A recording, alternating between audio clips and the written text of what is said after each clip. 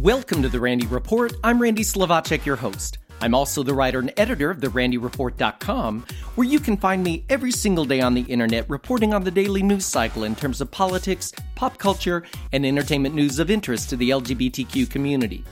In this week's headlines, gay men in Malaysia have been sentenced to months in prison and being whipped with a cane in public for having sex at a private residence. A gay teen heard the slur faggot one time too many and took care of it. And get ready, small town America, the queens are coming. All that and more in this episode of The Randy Report.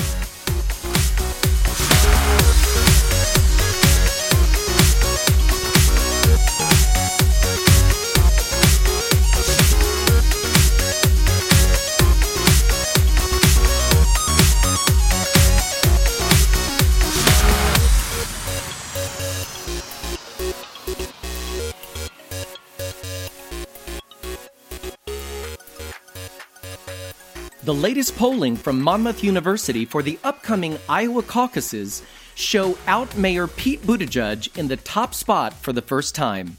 He edges former Vice President Joe Biden by 3 points and Senator Elizabeth Warren by 4 points. Senator Bernie Sanders landed in fourth position, 9 points behind Mayor Pete. Here are the results of the latest poll. Mayor Pete Buttigieg drew 22% support. In the number 2 position, former Vice President Joe Biden drew 19% support.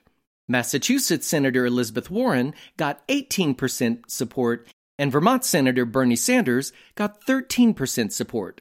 All of the other candidates in the Democratic field registered only single digits. That would include Senator Amy Klobuchar from Minnesota getting 5%, and Senator Kamala Harris from California, billionaire Tom Steyer, and entrepreneur Andrew Yang all drew 3%. Now, those numbers show an increase of 14 points for Buttigieg since Monmouth's last poll in August, when he garnered just 8%. The South Bend mayor's gains since the summer have been across the board, with increasing support coming from nearly every demographic group, reports Monmouth University polling. Patrick Murray, director of the independent Monmouth University Polling Institute, said, Buttigieg is emerging as a top pick for a wide variety of Iowa Democrats. While he's made nominally bigger gains among older caucus goers, you really can't pigeonhole his support to one particular group. He's doing well with voters, regardless of education or ideology. Now, it goes without saying that a first or second place finish in Iowa would seriously underscore Buttigieg's standing among the current crop of Democratic White House hopefuls. Mayor Pete is the first openly gay candidate to have a serious shot at the Democratic presidential nomination. That said, only 28% of likely caucus goers say that they're firmly set on their choice of candidate. The majority of respondents indicated they would not be overly disappointed if they had to switch their support. There are easily identifiable reasons for the upswing in Buttigieg's standing. 1. The 37-year-old mayor has begun to cast himself as an option for moderate Democrats who are also looking at Biden. 2. When the Buttigieg campaign announced its top fundraising numbers after the second quarter, $24.8 million, his team announced they would put that money to use, which they have. Buttigieg has more than 100 staffers and over 20 organizing offices across Iowa, more than any other candidate. However, it's worth noting that despite laying out a detailed policy platform to help African Americans he calls the Douglas Plan, he faces an uphill battle in attracting the support of black voters, both nationally and in South Carolina, where the third primary voting will be held. African Americans make up about 2/3 of Democratic voters in the Palmetto State. It's been 31 years since a Democrat won the nomination without majority black support. 5 Malaysian men in Kuala Lumpur have been sentenced to at least 6 months in prison and being whipped with a cane for attempting to have gay sex, according to Reuters. Additionally, the men have been fined approximately $1,100 for the charges. The men, along with 7 others, were arrested last November during a raid at a private apartment and convicted of, quote, attempting to have intercourse against the order of nature, which is a crime under Islamic laws. 5 of the remaining 7 men will face sentencing later this month. Calling the sentences a gross injustice, LGBTQ activist Numan Afifi, who attended the sentencing, told news site Malay Mail that the sentences were outrageous and would create a culture of fear. 2 Malaysian women were caned in September 2018 as well for attempting lesbian sex in a car. That was the report. The caning of women is banned under civil law, but some Islamic states allow it under Sharia law. At the time, Amnesty International issued a statement saying the canings marked an appalling day for human rights in Malaysia. Malay Mail notes that sodomy is a crime under Malaysia's regular criminal code as well as under Islamic law. However, it's apparently rare for citizens to be found guilty of the crime. Malaysia provides no legal protections for LGBTQ individuals.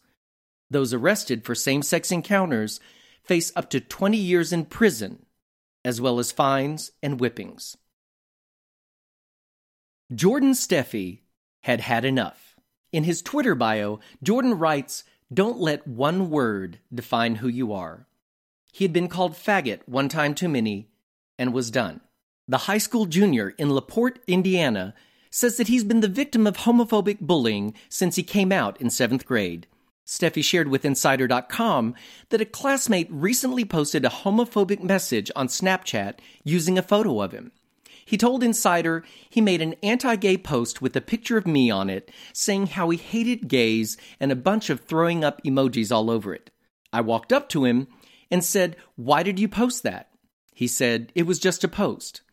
And I said, "Well, it's not just a post, it's a post about me, saying how you dislike who I am and I don't appreciate that." He went on to say, "Okay, but what are you going to do about it?" Steffi says, he told the boy, "I'm not going to deal with this. This is the last time I've called anything." And then the bully said, "What are you going to do about it, faggot?" And that's when Steffi had had it. What followed was the slap scene round the world. Video of Steffi standing up to his bully and not backing down has gone viral and been viewed more than 2 million times on Twitter in less than 2 days. In subsequent responses to others, Jordan was surprised by the huge show of support he got, saying, "I really can't believe people actually are telling me that it was okay to stick up for myself. I honestly was just looking for an apology." But he acted like it was no big deal, and that has been the word to define me since 7th grade.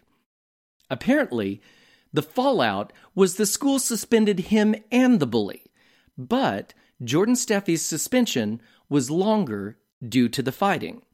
Jordan added, "I'm taking it as a lesson to not be anyone's doormat and to leave your shoes at the door." One Twitter user asked him if he was okay, and he answered with a resounding yes. "I'm good, better than ever.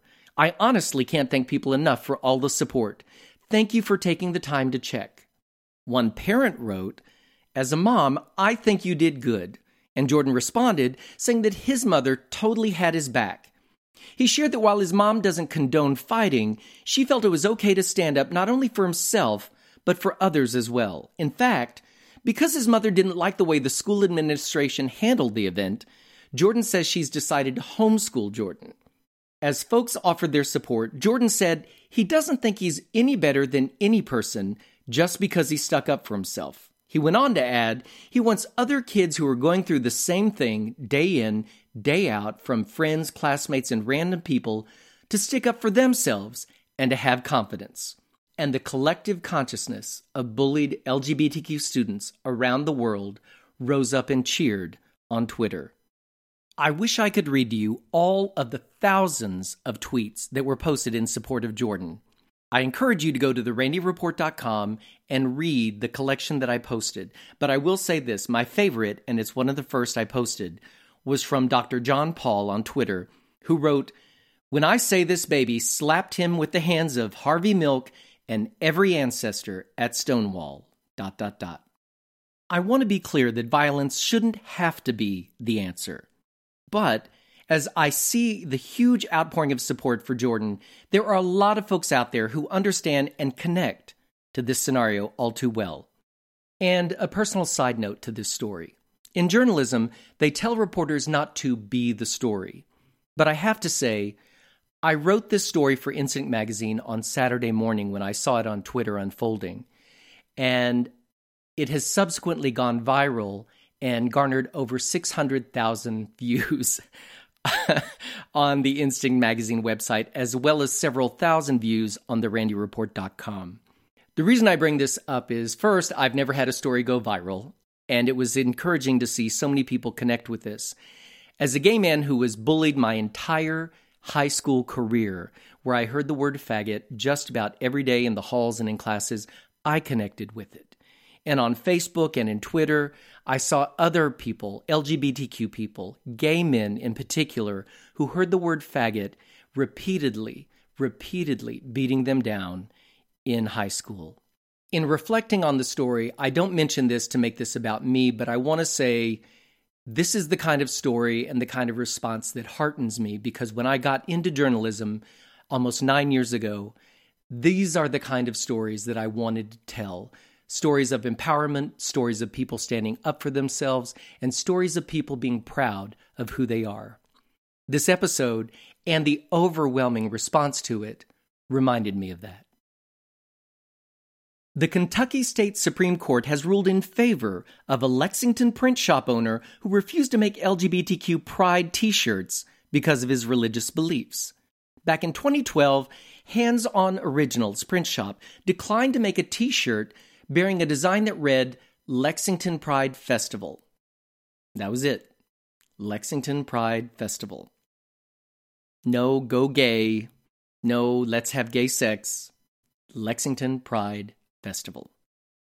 Now, the owner of the company, Blaine Adamson, told reporters after hearing before the state Supreme Court he couldn't produce the shirts because the message, Lexington Pride Festival, goes against my conscience. He said, because of my Christian beliefs, I can't promote that. Specifically, it's the Lexington Pride Festival, the name, and that it's advocating pride in being gay and being homosexual, and I can't promote that message. It's something that goes against my belief system. But the City of Lexington's Fairness Ordinance prohibits discrimination based on sexual orientation in issues relating to housing, employment, and, here we go, folks, public accommodation. That means being served by businesses. So, the local Gay and Lesbian Services Organization filed a complaint with the Lexington Fayette Urban County Human Rights Commission, claiming that Adamson unfairly discriminated in declining the t-shirt order. According to the Courier-Journal, the Human Rights Commission ordered Hands On Originals to print the shirts and attend diversity training classes. Adamson, represented by the virulently anti-LGBTQ legal organization Alliance Defending Freedom, appealed his case and won at both the circuit court and state court appeals level. This past August, his case landed at the state Supreme Court, which is now decided in Adamson's favor, but on a technicality. The state high court dismissed the case, ruling that the Lexington Gay and Lesbian Services Organization lacked standing to sue the t-shirt company because the GLSO wasn't the party denied service by Hands On Originals. The individual who originally placed the order and was turned away would have been the correct party to file suit, according to the court's ruling. Justice Lawrence Van Meter of Lexington wrote for the court's majority, without a proper complainant, no determination can be made as to whether the ordinance was violated. While this result is no doubt disappointing to many interested in this case and its potential outcome, the fact that the wrong party filed the complaint makes the discrimination analysis almost impossible to conduct, including issues related to freedom of expression and religion. Raymond Sexton, executive director for the Human Rights Commission, told the press he is reviewing the Supreme Court's ruling and will discuss any possible further action at the next meeting of the commission. Last week, the UK TV show Strictly Come Dancing put the spotlight on two male dancers partnering together in a routine. The reality competition series, a precursor to ABC's Dancing with the Stars in the United States, gave professional dancers Johannes Radeby and Graziano De Prima a solo spot during a production number showcasing Emily Sandys singing Shine. Roteby, who was eliminated the week before with his celebrity partner Catherine Tildesley, grew up in South Africa and is openly gay. In an interview with Hello Magazine, he said, "I've never felt so liberated. For the first time, I feel accepted for who I am. That says so much about the people of this country. To be able to dance with a friend I respect and adore is joyous. There's a bromance galore between us, but there were no male and female roles, just free movement. It was beautiful, classy, and elegant." In advance of the performance, the 32-year-old dancer shared with The Sun that a same-sex dance would never have happened when he was dancing on the South African edition of Strictly Come Dancing. Growing up in Johannesburg, Roteby said he was bullied from an early age and was called names like Sissy Boy frequently. At the age of 17, he was attacked with a baseball bat by a boy at school who called him faggot. That journey to now made this performance that much more meaningful for him. He explained, "When I got to the UK, it was beautiful. For the first time, I felt liberated. It's just people accepting you for who you are, no matter what you do. So now, I feel more confident and comfortable because of my surroundings." Roteby posted photos of himself and De Prima with the caption, "Love knows no boundaries," with rainbow and heart emojis, and tagged De Prima. De Prima, who's heterosexual, he proposed to his girlfriend live on stage earlier this year, also celebrated the moment, taking to Twitter writing, "Representation always matters. Unforgettable moment dancing with you, Johannes Roteby." The response on social media to the same-sex pair was mixed, ranging from euphoria, including praise from former champion Joe McFadden, to some naysayers. In the positive column, one comment read, "So two men danced together and the world didn't end. Well done."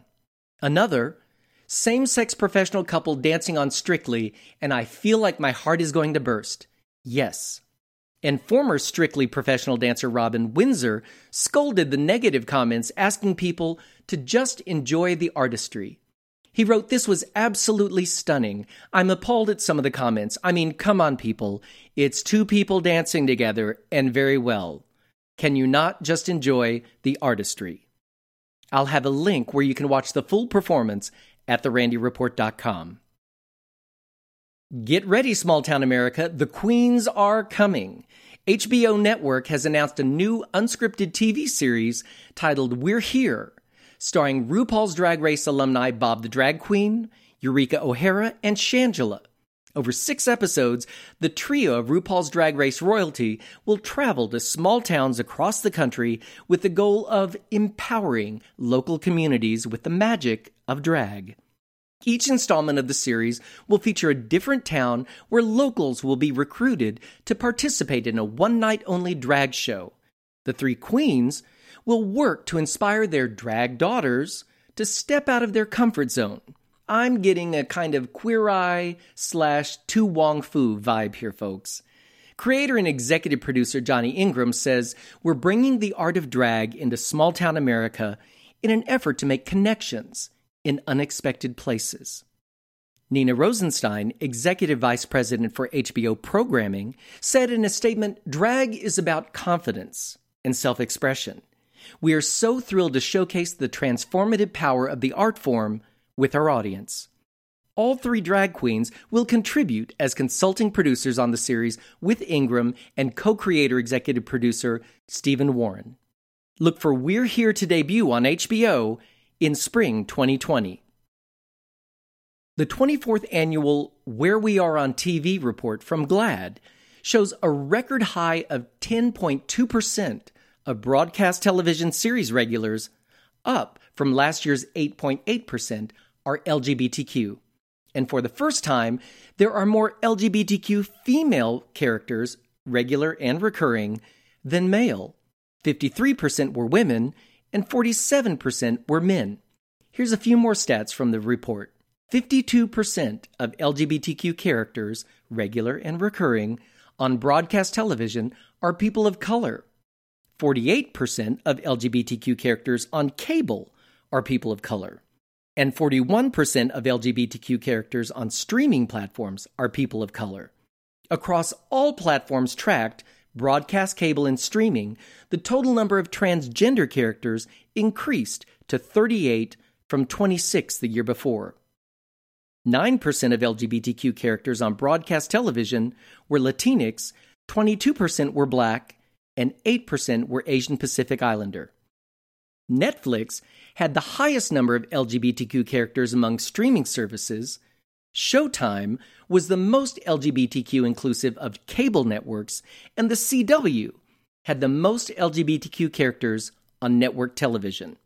GLAAD uses the data from the Where We Are on TV report in work throughout the year to advocate leaders in the TV industry to include more diverse and substantive LGBTQ representations that accelerate acceptance.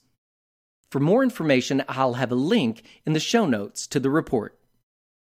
And that brings me to the end of this episode of the Randy Report. If you enjoy catching up on LGBTQ news in a quick podcast, I'd appreciate it if you would share it with your friends.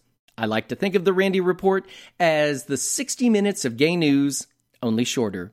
And remember, you can find me every day on the internet at therandyreport.com, where I cover the daily news cycle regarding politics, pop culture, and entertainment news of interest to the LGBTQ community. Thanks for listening, folks. See you next time.